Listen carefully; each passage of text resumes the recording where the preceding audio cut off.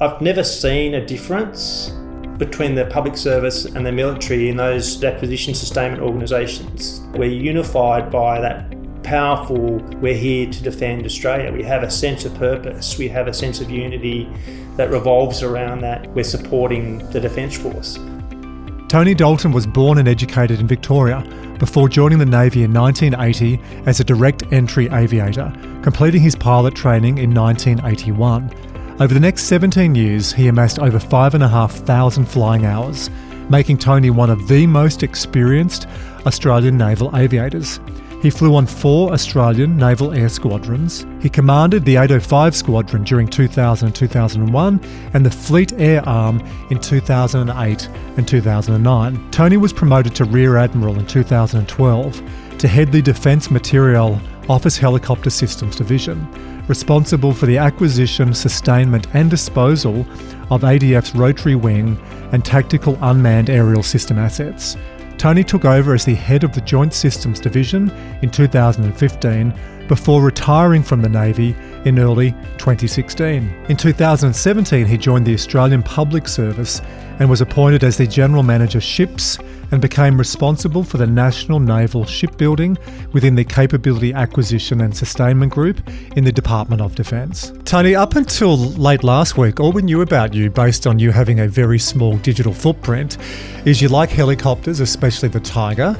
You're born and educated in Victoria. You live on the South Coast with your 2 children and your wife, and you're passionate about people. And as I said to my team, if that's all we've got, I don't think this is going to be a very long podcast. But I've spoken to some of your colleagues. We've had a chat before. There's so much more to you. And what I'd like today to provide a rough frame, 4 things. Number 1, we'll talk about your career journey. I want to know about a young Tony. What was he like? Why did he choose this career? 2, a little bit about your personal story. 3, lessons you've had that you can really give to other people in their career around social mastery. And we're going to finish with what we call the high performance baker's dozen. Let's start with number 1, your career journey. Why did you choose this vocation? How? Where? Go back to when this all started. This started when I was about 2, and I skipped wanting to be a fireman and a policeman, went straight to pilot and never grew out of it. So it really did start all that way back, and I've had that kind of focus on wanting to be a pilot since I was little. I came from a very kind of typical 1960s, 70s Catholic family. I'm the oldest of 5. Dad was a public servant. There was never a lot of money around. We never had a new car. So Dad paying for flying lessons probably wasn't going to happen. So that kind of narrows your options around what do you want to do, how do you become a pilot. I used to wash aircraft. As you said, I grew up in Victoria. I used to ride my bike up to Moorabbin Airport and wash 5 or 6 aircraft, and they'd take me for a quick circuit at the end of the day. So all those things were part of it, but so that really was your payment for washing the aircraft. They'd say, jump in, we'll go for a fly. We'll just take you around the circuit, yeah. So if I go back to those 2, did you watch a movie? Was there a book or something? Was the Catholic church located near an air runway? No, it was just one of those. It's just one of those things. I fell off the chair and hit my head or something. But it's something that I've always been drawn to. I joined the Air Cadets as soon as I could, got to go flying through them. It's a really good program if you've got kids growing up. The Air Cadets is a really good program if they're interested in aviation. So that was all kind of contributing to where I went. And I was probably a bit of a dag at school. Having a goal really helped point me in the right direction, kept me on track. I was very easily distracted.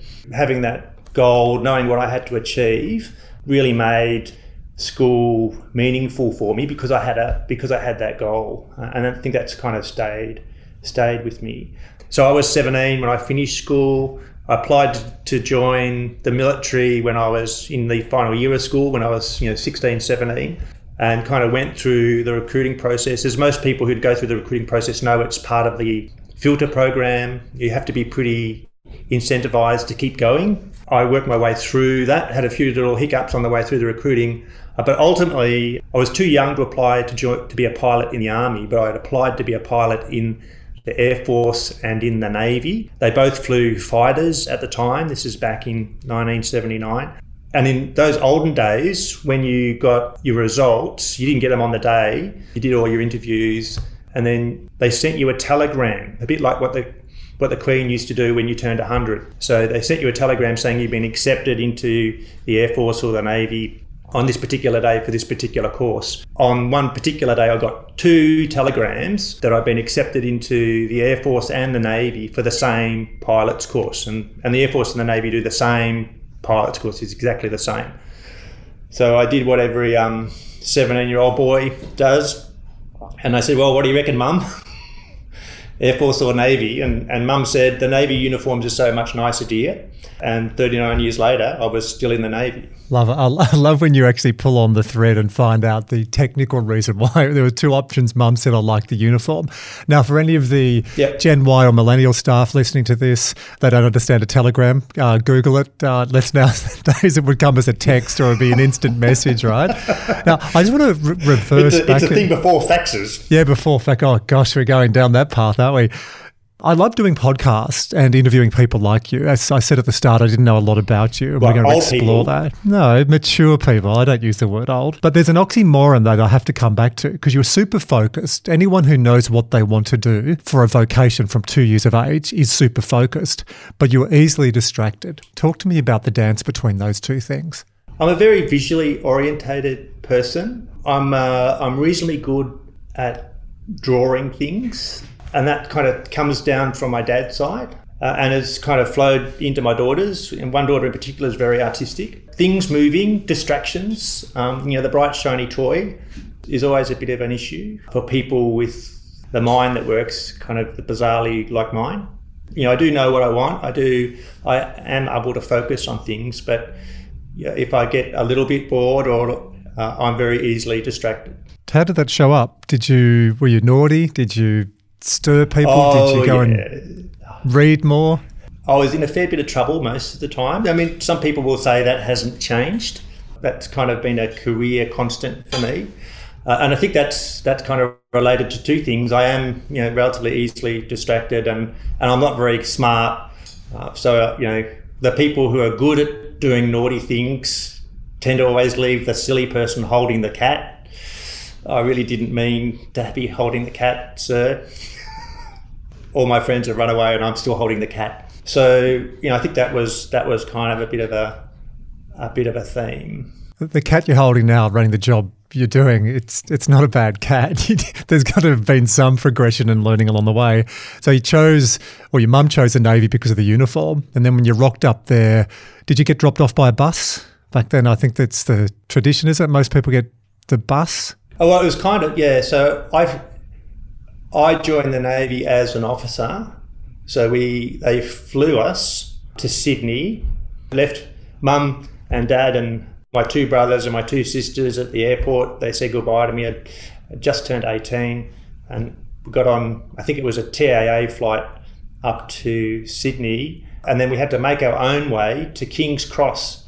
And we got put up for the night at the People's Palace in King's Cross. Who designed a program to put 17-year-old young men and women in the middle of King's Cross? Now, for anyone who's around these days, King's Cross back then, it was the party place, it was the trouble place, it was the underground or the underbelly in Australia was King's Cross. Yeah, it was certainly eye-opening for a boy from the burbs in Melbourne. First night away from home, having left home in King's Cross with, probably about 20 or 30 other, and at that stage they were pretty well all young men that we hadn't really met. And then we were on the train all the way down to Bomaderry on the south coast, and then the Navy bus from Bomaderry for about an hour down to the Navy Officer Training School at Creswell on the shores of Jervis Bay. That was entertaining. Which is a beautiful part of the world, and your family live there now, so there's obviously a connection with you. You've stayed in that area. But what were the first years like? What were you doing? What was your job? What was the training? Who, if it was a person or any incidents that really influenced you back then? Because a lot of people, my understanding, Tony, is they join Defence Force. They might do it for a few years, but you did it for decades. So there was something from the 2-year-old that then went there down to the south coast. It's something that kept you there. I mean, I joined the Navy to be a pilot. And they used to have this kind of two streams of officers, what they used to call the general list, the career officers who are going to go off and be admirals, and then there was a supplementary list that were, there for 5 to 10 years to fill the gap, to broaden out the base, but not necessarily careerists. And most of the aircrew, because aircrew is a very small part of Navy, most of the aircrew were supplementary list. So I joined the Navy on a short service commission for 10 years to be a pilot. We were meant to spend 6 weeks at officer training. We actually only spent 5 because the Air Force had slightly oversubscribed the course and they asked us to come down early. Quite literally, within 2 months of joining the Navy, that they'd fitted me out for a uniform and then sent us down to Point Cook, where pilot's course used to be. The first 6 months of pilot's course flying CD4s was down at Point Cook in Melbourne. So I was learning to fly inside the first 2 months of joining the Navy. Went solo while I was still 18. Before I got my driver's license, because you couldn't get your driver's license until you were 18 in Victoria when I left. So I didn't have a driver's license when I started flying. And then finished at Point Cook at the end of 6 months. It was a challenging period. We started with about 54 guys, and they were all young blokes on my pilot's course. When we left Point Cook, there was 27 of us left, and that's not a sign of skill or aptitude, really. That's a sign of pretty well anyone can fly an aeroplane. The military way of flying is you have to learn really, really fast, and if you can't keep up with the learning gradient, then they let you go. So we lost over half of the course in that first 6 months. So that was pretty brutal. I mean, if you ever have any self-doubts, that kind of environment certainly can play into it. You don't know whether to make friends or not because you don't know whether they're going to be there next week or not. Sounds like a great environment for an easily distracted kid. I'm serious, because you had lots and lots of stimulation. I wasn't a natural at it, so I had to work quite hard at it. Out of the 27 people that finished that first part of the flying training, I was ranked number 26. I knew that because I found out when I went to the next part of pilot training, which was in Western Australia at Pearce, where we got to fly jets. And when we started flying jets, they go faster, but they're simpler. They don't have a propeller, so there's no torque. They stay balanced, so you don't need to use your feet as much.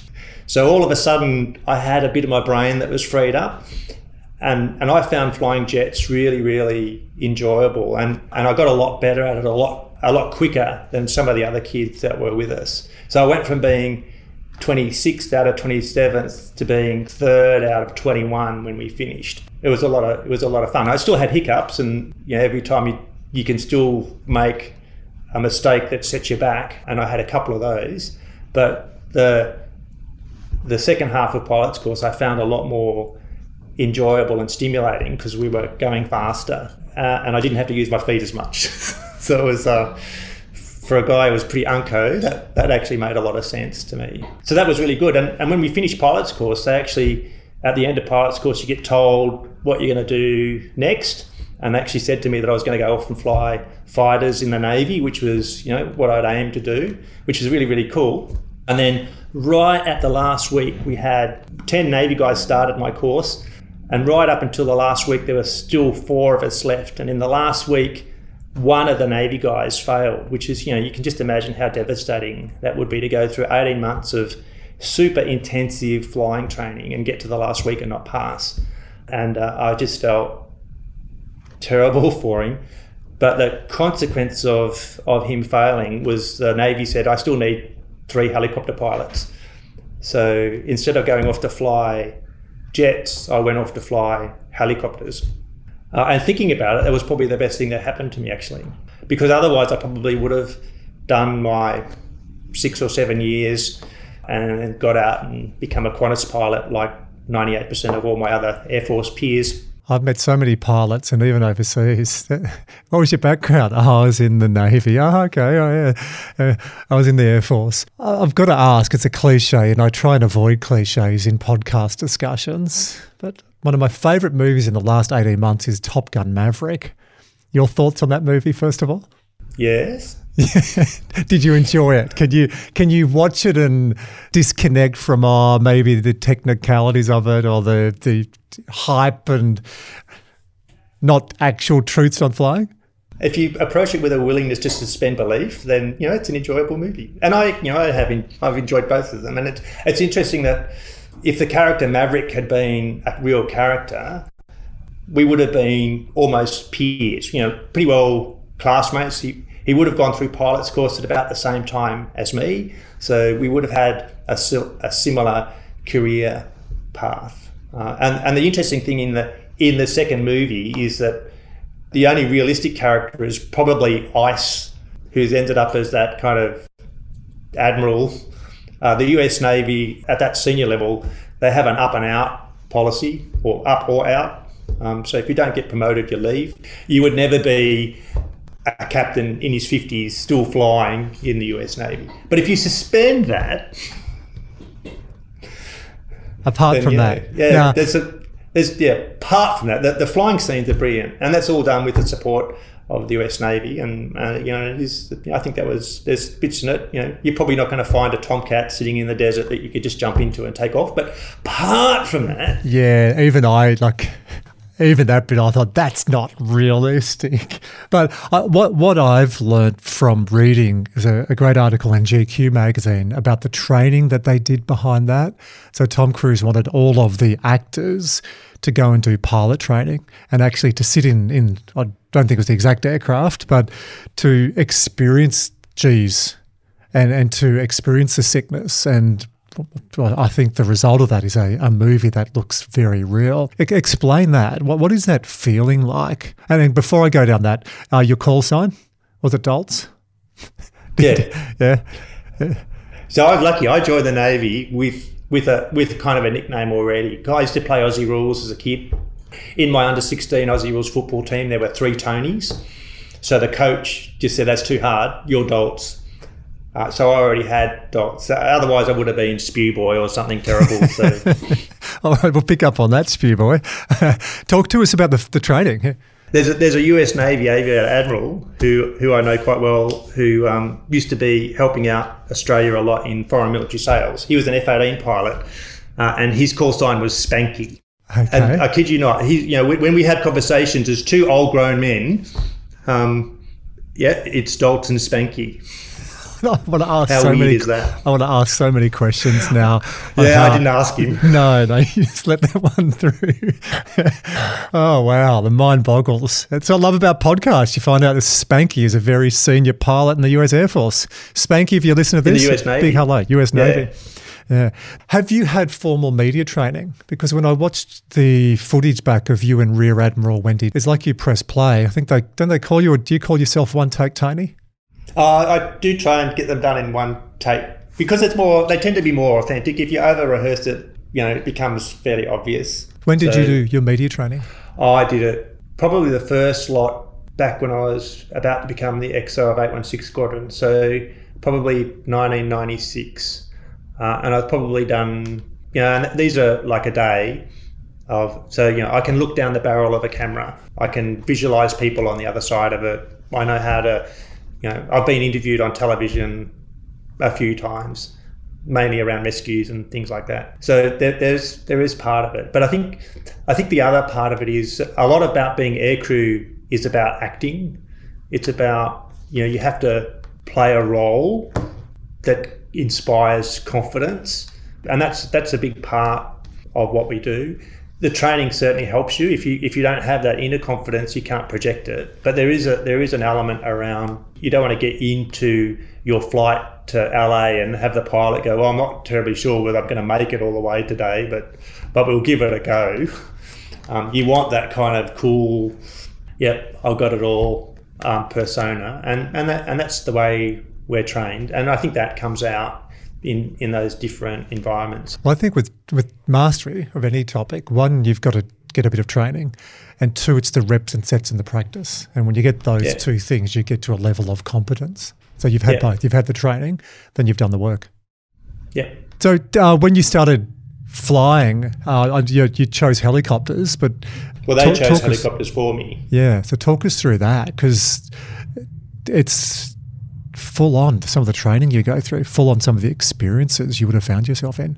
Helicopters is good because it's lots of hands and feet. So not a lot of autopilots, certainly in the little ones. The bigger the helicopter gets, the easier they tend to be to fly because they have more automation in them. But the little helicopters that you start off on, they're very raw, and it just helps to be a little bit uncoordinated, like me. So it doesn't feel wrong to be descending around a corner with top pedal going in to counter the torque. And for all the pilots who are listening, that they'll understand that you normally try to keep the aircraft very coordinated and balanced, and helicopters go all over the place. So you have to do what feels quite unnatural sometimes to keep them pointing in the right direction.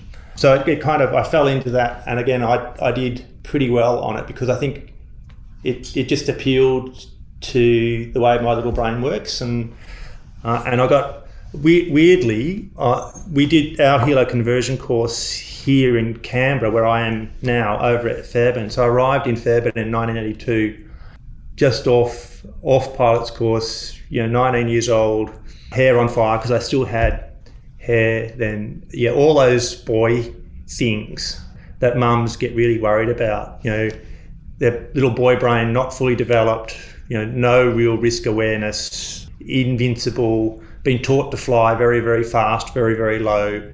Actually, while I was in Canberra, I got taught to drive cars very, very fast, which was, thinking about it, probably not the wisest thing to do to a 19-year-old who already thought he was indestructible. But the course here moved along at a very fast pace, like military flying training tends to. And it was a lot of fun. You got to do a lot of things that really challenge you. Fly very low, fly right up against close things like trees, do all sorts of really interesting things. And it just clicked with me. Helicopters are also one of those challenging machines. A lot of rotating parts. They don't always work perfectly. So towards the end of my training here, I crashed for the first time because the engine stopped. It wasn't me, although they thought it was me to start off with. So I got 2 awards at the end of the helo conversion course, and they're normally not given to the same person. So I got the award for duxing the course, for being the highest student on the course, but I also got the award for doing the most damage to a helicopter on the course as well. So I've got to pick up on that, because you talk about that fairly casually. I crashed during the course. For the first time, yeah. Yeah. Well, for the first time, okay, we'll come back to that. What goes through your head when that happens? How do you, I can't even possibly think, how do you prepare for that? How do you train people to be calm in a situation like that? Well, it's the beauty of the training. It is all about preparing you to deal with the unexpected. I don't think any passenger likes it when something goes wrong and the pilot starts squealing. There's a lot of emphasis put on how to deal with unexpected, how to deal with malfunctions. We think about it all the time. We talk about it before we go flying. What will we do if something goes wrong? What will we do if the engine stops at the worst possible time? And you're trained for it. You spend a lot of time. The first half of the course, once you learn how to hover, and that takes about 3 or 4 flights, and they progressively make the paddock that you have to hover in smaller. But once you learn how to hover, then the next kind of 4 weeks is spent, what happens when it stops? What happens when the engine stops? What happens if the tail rotor stops? What happens if the electrics fall over or the hydraulics stop?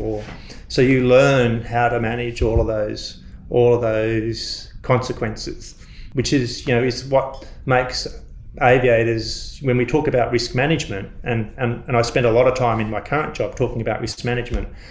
Aviators have grown up in that environment right from your very first flight. They talk about what happens if this goes wrong, what happens if this goes wrong.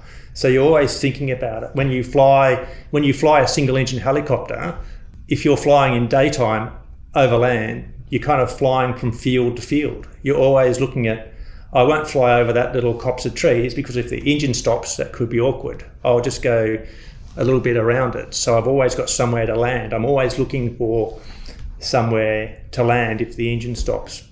I can't help but think you're training in the Navy and flying helicopters for years has positioned you beautifully for your role as heading national shipbuilding and sustainment. But like, as you're talking about that, I'm just thinking, how do you train someone to go into a dynamic, fast-paced, fast-moving business in the APS, but also working with Navy, reporting to Secretary of Defence and the Chief of Defence Force?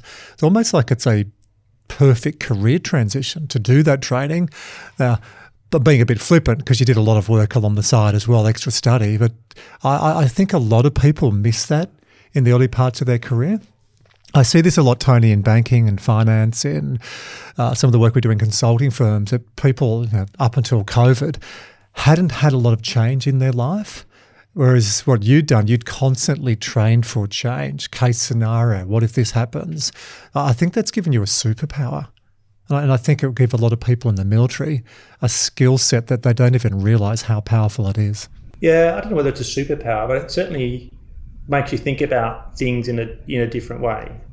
And I think a lot of it is because that they were dealing with really young boys whose brains were immature, and that whole risk-taking part of their brain doesn't exist until you're about 30. So they have to kind of train it into you.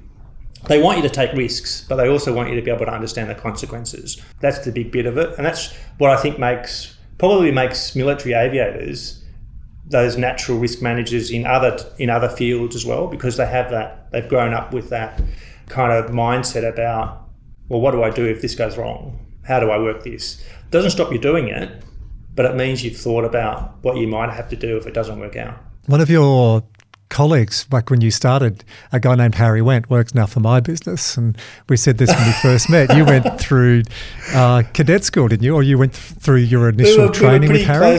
We were pretty close in our initial training periods, yeah. Harry went on to have a very coveted career at Westpac. So you're talking about risk management and managing multiple parties, and he now works in our business. He heads up our digital piece. But yeah, it's interesting. Harry's just one of the calmest people I've ever met. Never seen him really stressed. I think there's a reason for that, some of that training. Yeah, I probably took it all out of him when we flew together. I changed channels a little bit. I said the first bit I wanted to talk about was your career development. We're going to come back to social mastery in a moment. I do want to just find out a little bit more about you as a person. You work in Canberra. Your family are on the south coast. They live in Berry. Well, my wife lives in Berry. Your wife lives in Berry, okay. And your children? So my children are grown up. So my oldest daughter's 32. She's down in Melbourne. And my youngest daughter is, I'm going to say 28. And she lives up in Tamworth. Okay. So when you are all back in Berry, what's the hierarchy like then? Are you still le grand fromage? Is there a reporting structure at home or? Oh, yeah, definitely. Yeah, there's So the other girl in my family is our 7-year-old bulldog, Daphne. So the pecking order is kind of like mum, daughter, dog, dad. I hear this a lot when I interview CEOs of large companies as well. And some people struggle with that. You're very self-deprecating. I don't think you would struggle with that. But question I do have, how do you shift? Because when you're at work, and especially your office, it's very, even where you look down towards New Parliament House, everything is very official. It's regal. There's this ceremony, and then you go home, and you're wearing a tracksuit on a Saturday morning, and you're going to get. I love the donut store. Are you anywhere near that? I'm not meant to mention. We've got a well-being slate to this podcast. To the world famous Berry donut van. Yes, sometimes the smell of cinnamon donuts wafts over the fence on a Saturday morning, and for no reason at all, you can be thinking, I could do with a donut right now. Homer Simpson donuts. Exactly. Have you had to learn how to change role? So when you go home, you're dad, you're not in charge all the time? I don't think so. And again, it might be some of that Navy aircrew experience. We work in teams, and teams are very important to me and the way I think and work. Very early in my career, you learn very quickly that you have to work in a team. There's the crew inside your aircraft is a team, And there's no rank inside the aircraft. Doesn't matter what rank you are. If you're, the only hierarchy in the aircraft is the aircraft captain has the final safety say. When I was flying as a junior pilot with a non-pilot officer beside me and a non-officer sensor operator in the back, all three of us had to rely intimately on each other to get back to the boat without getting wet. And that's the key. No one was more important than anyone else. We all had to work together as a team to achieve the mission and get safely back at the end of it. On board the ship, you're part of the flight. The flight is the aircrew and the maintainers. And you have to work together. You don't want the maintainers, thinking that you're a complete idiot. You want them to go that extra mile to make sure the aircraft stays serviceable. And then you sit inside a ship, and a ship is a team in itself. We're all out there with a very clear mission. So you're in these cascading series of teams. I don't see the pomp and the ceremony in my current role. I just see that I'm in a different team. I have a little team that I work with. You've met Karen and Nick, and we all do slightly different things, but we all contribute to the same outcome. And that's the team. And then I have the leadership team, and then I have the teams inside the divisions, and then we have the kind of one defence team. That's just the way I think my upbringing has generated it. I don't see that elite or pomp or ceremony or separation. I just see it as different forms of teams. And when I go home, it's another form of team. Navy wives or Navy partners are special. I spent a lot of my girls' childhood at sea. I think it's a parallel to a lot of athletes I've worked with, male and female athletes who travel a lot. And that's a real partnership, and it's a team that, again, there's no one's more important or not. It's a real balance around how that family dynamic works, and I see that kind of family dynamic working like a team as well. If you can't be a team, in the family environment and support each other through different elements as you each transition through life, then that makes it more difficult. So to me, there's lots of parallels between all those, and they, to me, in my head, they all rotate around being in teams. Well, it's obviously working because you're still connected as a family. I do see a lot of, especially men, who run large businesses outside of defence, and they really struggle. I think it just gets ingrained, or the wiring is that they are in charge, and they often act like that at home. They soon get dragged down a peg or two, but it creates a lot of friction. So it sounds like having that base in your training and the Navy, shifting between teams, you've been able to navigate that really well. Oh yeah, there's always friction, and no one's is never ever perfect. But I think having that view that I'm not the centre of the universe. I'm part of a team, and for it to all work, we all have to revolve around each other. That's a big part of it.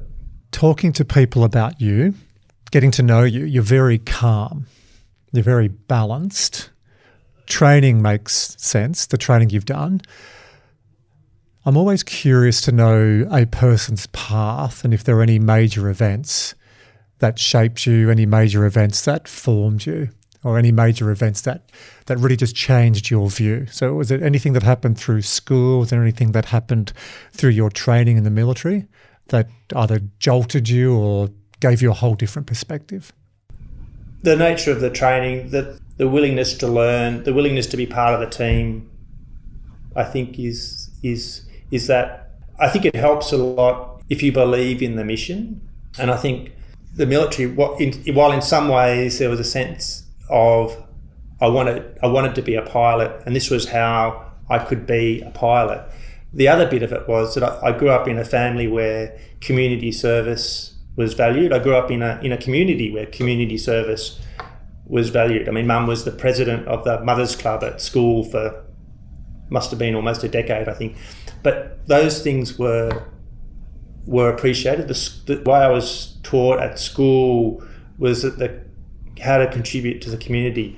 And being in the Navy, you get a sense that you're contributing to the community. And that's always been part of the value equation for me, is that there's a sense that I am contributing to the community. Being a helicopter pilot makes that more obvious sometimes, where you get to go out and do rescues. And some of them are kind of famous and a lot of them aren't. But being able to go out and use your skills, use the military equipment that you have to actually make a difference. And we see that with, Defence Forces in the floods, in bushfires. I remember doing bushfires around Sydney in 1994. They're really how you can contribute to the community. That's a very positive thing. That's a very powerful thing for me. And I still sense that in these roles that I'm in now, about how we contribute to the community. So I think that's more of the driver than any kind of light bulb moment. My limited understanding, so I might totally butcher this question, Tony, and for everyone listening, don't drop out just yet. But were there challenges along the way, or did they purposely throw challenges at you to see how you would adapt, to see how you continue to evolve and to learn? Yeah, like I said, pilot's course is one of those really brutal things. We started with about 54 people. We graduated 21. So failure is a real thing, and you can't help but have that in the back of your mind the whole time you're under training. And it's one of those things. I always kind of struggled a little bit with numbers, and for a pilot, math. At school you had to do maths and science, physics, chemistry, and I really struggled.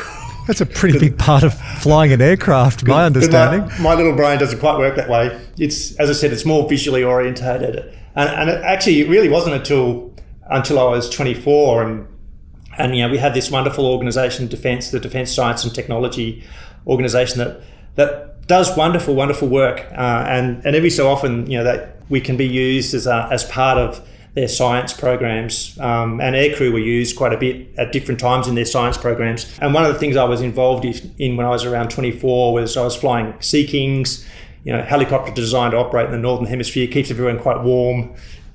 Where we were operating it used to heat you up really, really efficiently, and maybe too efficiently. So thermal stress was a thing. You could sweat buckets on a 4 or 5 hour sortie. And they wanted to do an experiment to see how we were responding cognitively to thermal stress. So they took us down to Victoria to their science lab in Fisherman's Bend, and the plan was they were going to heat us up and measure our performance, wearing all of our flying kit and doing tasks that require mental acuity. But before the warming up bit, they did the control tests. So they had a baseline when we weren't stressed, and could see how our performance degraded or not as they heated us up. And we had to swallow the internal thermometer so they could measure our temperature. That was one of the most unpleasant things of it. But when they were doing the control test, there's one particular control test where the numbers kind of flash up, speed up and slow down on the screen, and you have to type in the numbers as you see them. And of course, I did that, and the boffins come up to you afterwards and go, let's just do that test again. Okay, so we did the control test again, and it turns out I wasn't doing very well at the control test. And with a little bit more testing, they were able to come out and say to me, which is quite confronting as a 24-year-old pilot, to say, well, we actually think you're only mildly dyslexic, and we're really interested in how your brain works because we don't understand how you passed high school, let alone passed pilot's course.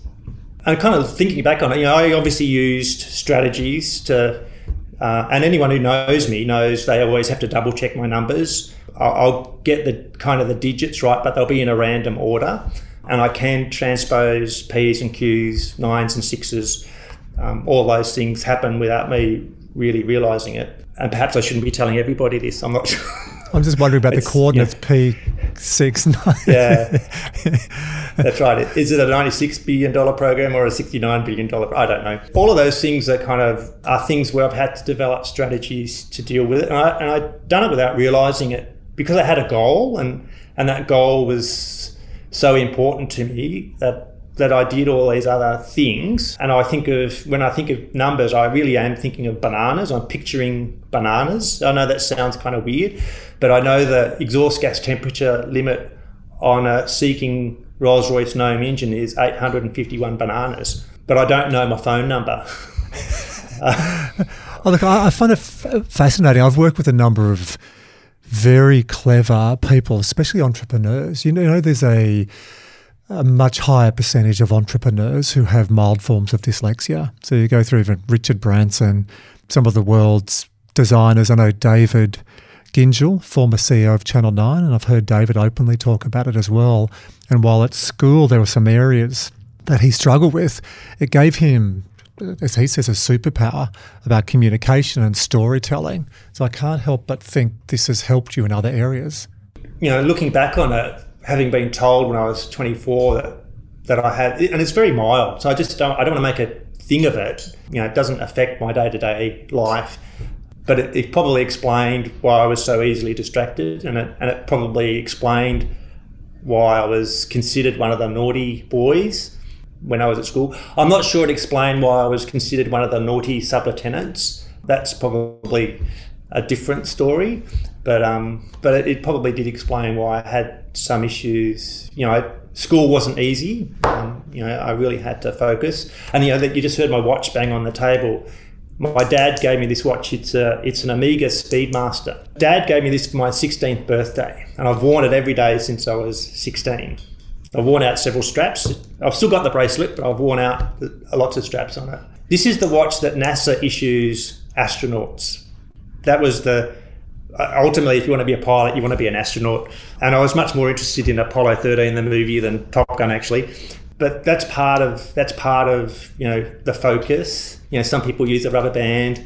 For me, it was, you know, this is part of who I want to be, and it's kind of become part of who I am. And it's you know, one of the most important presents from my parents. It was just a spot on thing at the right time, just to give you that little bit of focus, especially when school was getting pretty hard, just to get over the line. And I mean, I didn't realise until about 10 years ago how hideously expensive they are now. They weren't hideously expensive when Dad bought this in 1970-something, 6, but it was still a lot of money. And they made a sacrifice to do it. And I always wanted to live up to it. I love the symbolism of that, and uniform. I notice a sporting team or different teams I work with, or you watch a pilot or a flight attendant, or you watch an admiral in the Navy, and uniform does something to us. You know, we have a spring in the step, shoulders go back. There's a confidence around that. So I love the symbolism of the watch. I love the passion. I heard a different tone in your voice, and there's some emotion around that watch, isn't there? Oh yeah. I mean, I'm lucky. Both my mum and dad are still alive, so you know they've watched my career unfold, and you know I think they're reasonably happy with what I kind of achieved in my Navy career. So it's a good thing. And you know, I was down there this weekend. In fact, you know, Mum's been a bit crook, so being able to spend some time with them was good. Well, we've done the progression of your career. We've done the personal story. Gosh, I love podcasts, and as I said, the Google search and what's come out of this are two very different things. It would have been a 2-minute podcast, Tony, with what we had on social media or lack of. Now tying those together in the program we're doing around social mastery. So the first step around that is self-awareness. You strike me as having very high levels of self-awareness. How do you train that with your team or other team members, or what would your advice be to people listening to this to start that journey in self-mastery? How would you explain to someone, whether it's uniformed or someone at APS, to increase that level of self-awareness? That's an interesting question. Self-awareness is one of those things. I guess we all have an ego, and it's understanding what your ego is. I think is part of it. And as I said before, you know, I'm a really team-oriented person. I like being in teams. I like working with teams. I like leading teams. And I think your self-awareness is based on the people around you, the feedback that they give you. So, you know, working in your team, whatever that team might be, and you know, and it doesn't have to be a formal work team. It could be someone that you ride with on the weekend, or it could be your church or whatever. I think having those different kind of inputs that come from being in a team, I think is really important in developing a sense of who you are. And I think if you're as you get more senior in the organisation, the real beauty about teams is you can bring people along. You can help kind of open them up so they can kind of get a sense of their full potential. And I think that's the beauty about working in teams, is the ability to have that self-awareness. And if you're really lucky to work in those teams where the leadership is really positive, they expand you. And that's what I try. I've been really lucky. I've worked in really good teams, from tiny little teams to quite large teams. But they've always been those environments where you're safe, where your contribution is valued, and where they give you room to do more, where they give you room to make mistakes. And that's a really powerful thing when you're developing an idea about who you are. We have people listening to this who work in uniform. We have people listening to this in APS. You've been on both, or you've had experience on both. So what were your learnings and adaptations you made when you shifted from uniform to the public service? Yeah, I don't think I don't know, maybe people would tell me I'm a really bad public servant. I don't know whether I don't actually see a lot of difference. So my career was kind of split in my military career was kind of split in two parts. There was very much an operational part where you're immersed in a military environment and you do military things. And the other part of my military career was much more in that management, acquisition, sustainment organisations, where I've worked alongside public servants and contractors and industry in different sorts of team. And I've never seen a difference between the public service and the military in those acquisition sustainment organisations, where, at least in defence, we're really lucky that we're unified by that powerful thing that we're here to defend Australia. We have a sense of purpose. We have a sense of unity that revolves around that theme that we're supporting the Defence Force. So I don't see it as a military public service thing. I see it as we're all in one defence. We're all contributing to it. We all bring our own unique skills to it and our own different backgrounds. I value the people with commercial experience. I value the people with legal experience. I value the people who are good project schedulers.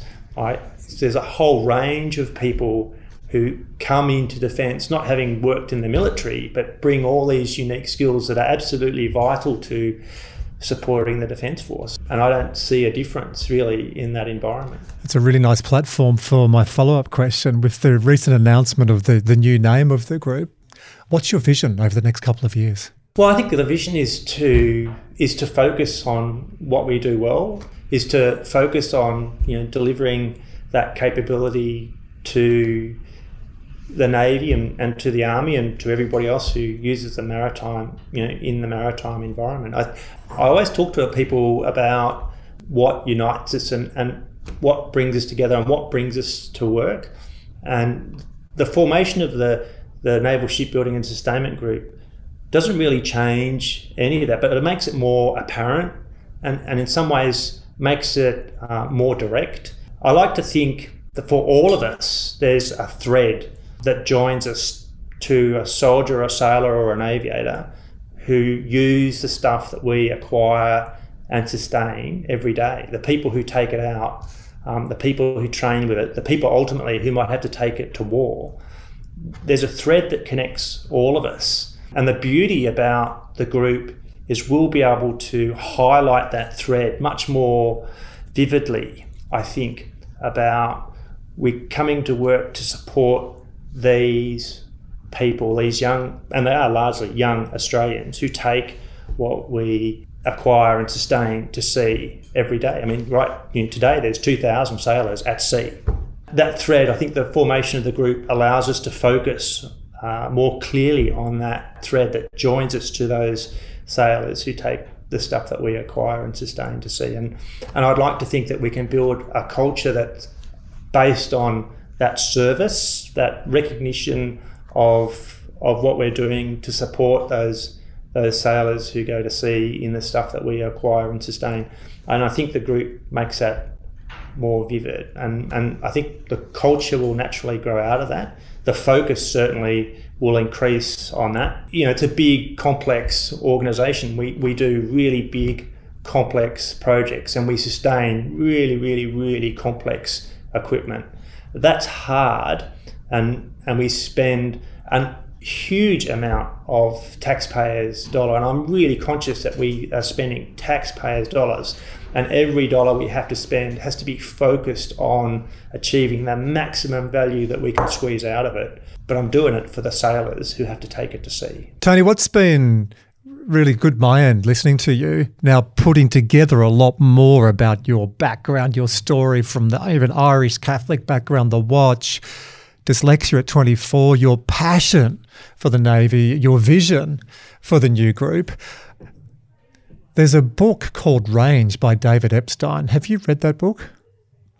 It counterbalances Malcolm Gladwell's 10,000 hours theory, which I've never really agreed with, because someone can do 10,000 hours really well and get domain mastery. Someone can do 10,000 hours poorly and they're really bad. So it sort of implies, and he ripped that research off by another psychologist named Eric Anders, and there's a whole lot of stuff in the background behind that. But to the point, I don't think it's the 10,000 hours.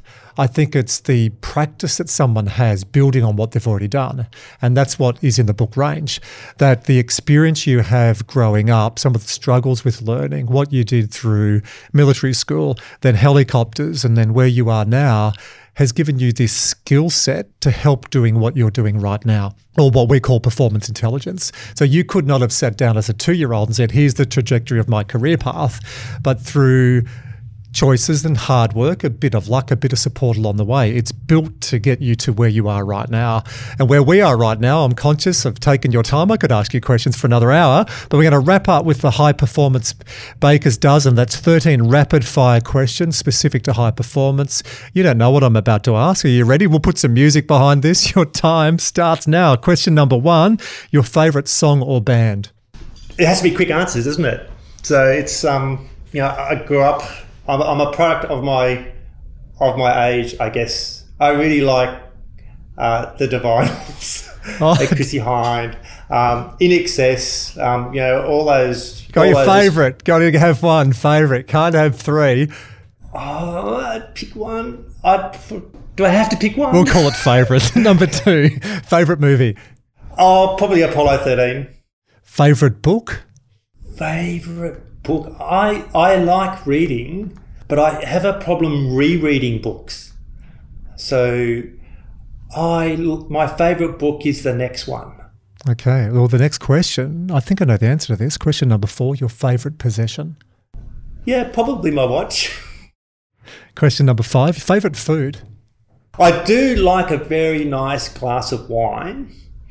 But yeah, food. We'll go with wine. We can go food or fuel. Yeah. The next subset is that I'll eat food out of all the colour groups. But you sounds like you eat food as a function, not because of taste as much. Yeah, if you've ever had my cooking, you'd understand that.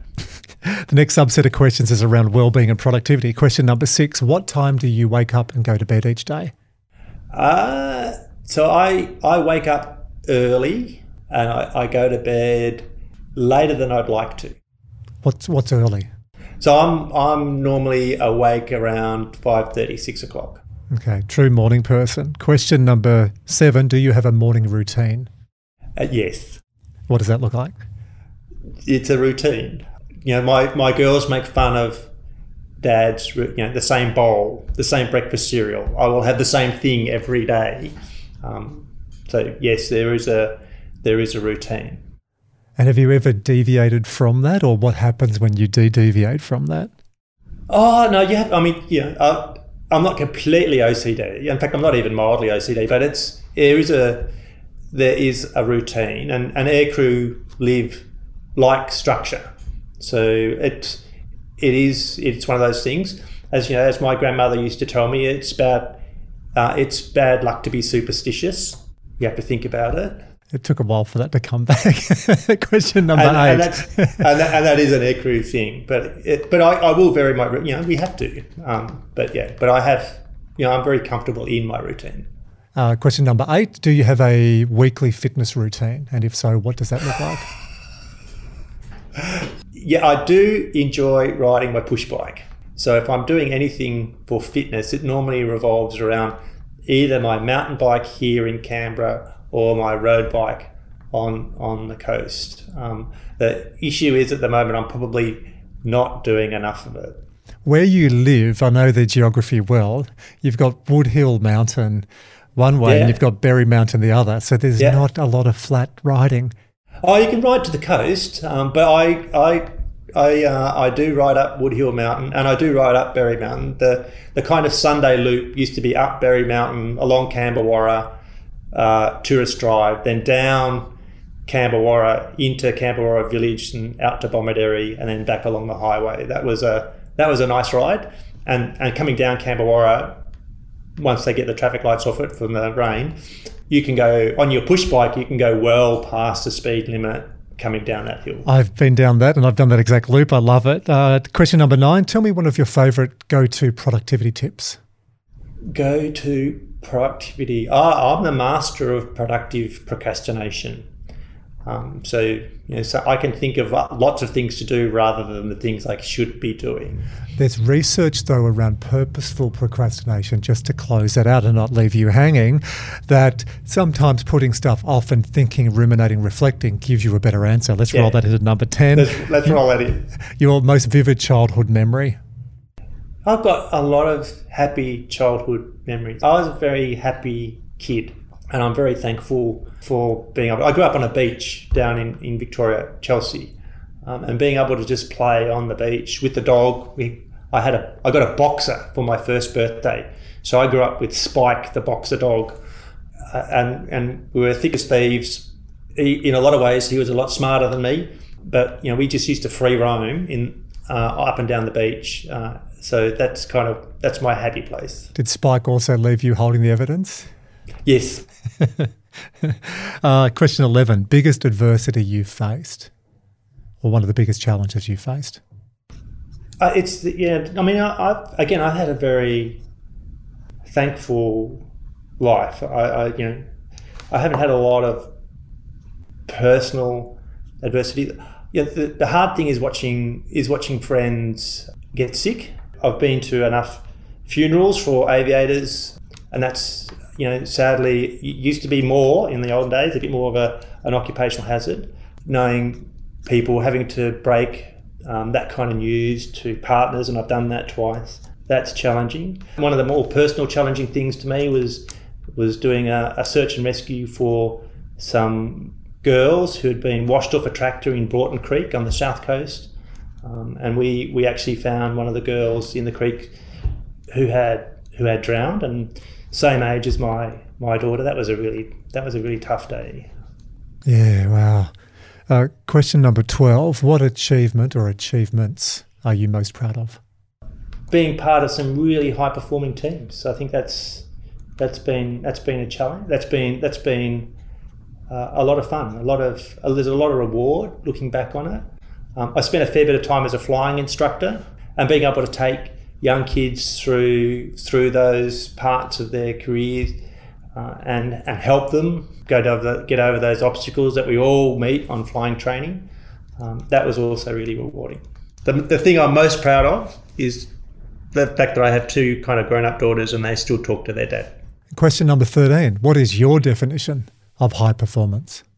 My definition of high performance is achieving the goals that you set. I think that's, you set yourself realistic goals and then you work together in your team-based environment. Then I think then that is the definition of high performance. Our environment is like that. I've enjoyed today. I've learned a lot about you. There's so much more to you than we thought on Thursday afternoon last week. I love that we are running this program around social mastery. And a lot of this is the passion that you and the team have to upskill employees in all ages, in all stages of their career, with those skills that you've had along the way. Some of them you had via formal learning, some of them you've sought yourself. But from our end at Strive Stronger, we're really excited partnering with you to really help people focus on this essential skill set. And I thank you again today for your time. But can I thank you for your authenticity? I can imagine it would be challenging sometimes for someone in your position to drop the guard a little bit. But I really do applaud you for coming here today, your whole self, your full character, and really giving us a bit of an insight into you, what made you, what drives you. I think your next career, by the way, is an astronaut. I think you get around this hour. Hang around me long enough, I'm going to get you to 100 plus. That is one of my goals in life, to get as many people as I possibly can to live to 100 plus. You'll meet Dr. Tom Buckley in our program, and we're not joking. So watch this space. Be on the front of all the broadsheets tomorrow. Next career as an astronaut. But yeah, I do want to thank you for today and for bringing your true self. No, my pleasure. Thank you.